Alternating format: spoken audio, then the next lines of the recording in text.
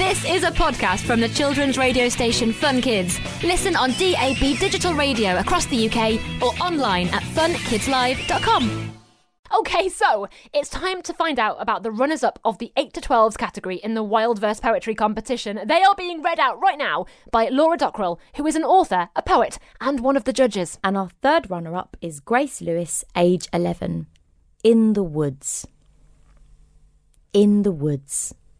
The air feels warm and close as lifeless leaves crunch under my feet. Melody's birdsong floats into my ears and fills me with spirit. Weary sunlight slowly glimpses through the trees, hiding from the wide-awake world.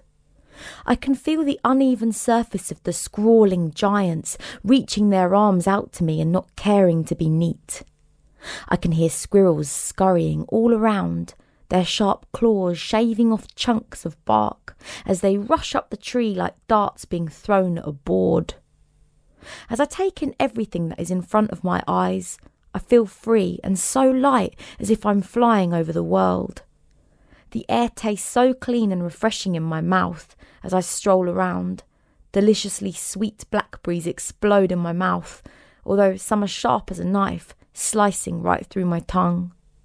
A carpet of leaves and mushrooms fill the woods. The smell is warm and fresh, but I can also smell the sap from the trees around me, as well as the pine cones that have been gnawed. And this is the second runner-up for the 8 to 12s, Chioma Ungaforo, age 12. Midnight in the Forest. The wolf howled shamelessly at the stroke of midnight, at the glistening moon that hung angelically in the glittery sky. His fur rustled as the midnight breeze gradually approached his coat, and his eyes twinkled as the prestigious moonlight seeped into his eyes. All at midnight in the forest. The owl sang harmoniously at the stroke of midnight, as her delicate feathers played tranquilly with the midnight breeze. Her eyes, daring and attentive, guarded the shady sky like a hawk, whilst flying divinely through the indistinct yet faint clouds above her. Her eyes, daring and attentive, guarded the shady sky like a hawk, whilst flying divinely through the indistinct yet faint clouds above her, all at midnight in the forest. The fox cubs played energetically at the stroke of midnight as their cushiony paws trampled piercingly among fragile pieces of nature. Their abundant tails tagged along ecstatically, tails as fleecy as clouds and noses black as ebony captured the vague moonlight from the sparkly sky, all at midnight in the forest. And the first runner-up for the 8 to 12s is Cicely Thorpe, age 9, RC. A sand licker, a toe tickler, a sandcastle knocker, a welly boot cleaner, a plastic collector, a fish and chip maker, a rock thrower, a sea life carer, a sky's mirror. It seems only appropriate that we find out the winner of the 8 to 12s category. So let's find out from Laura who and what and why and when and, well, you get the idea. Who's won, Laura? And the winner of the 8 to 12 category for the Wild Verse competition goes to Izzy Alanson, age 10, and this is her poem, I Wonder.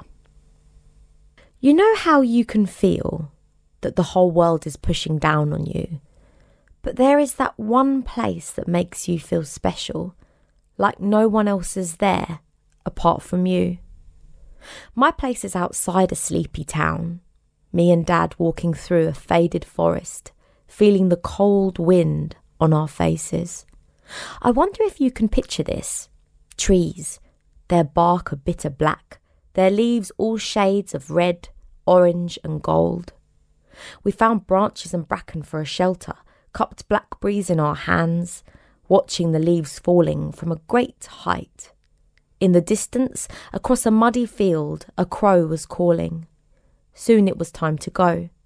The wind wound round us as we were running home. So that was a podcast from the children's radio station Fun Kids. Listen on DAB digital radio across the UK or online at funkidslive.com. I'm James Stewart. And in Saving Planet Earth, I'm going to be joined by some of the world's top scientists to introduce you to some of the weird and wonderful ideas being trialled to try and save our planet. Led, of course, by your questions. Hi James, I know that climate change is affecting our oceans. Is there anything that's being done to look after it? And one of the solutions involves dolphin poo. This is Saving Planet Earth, available wherever you get your podcasts.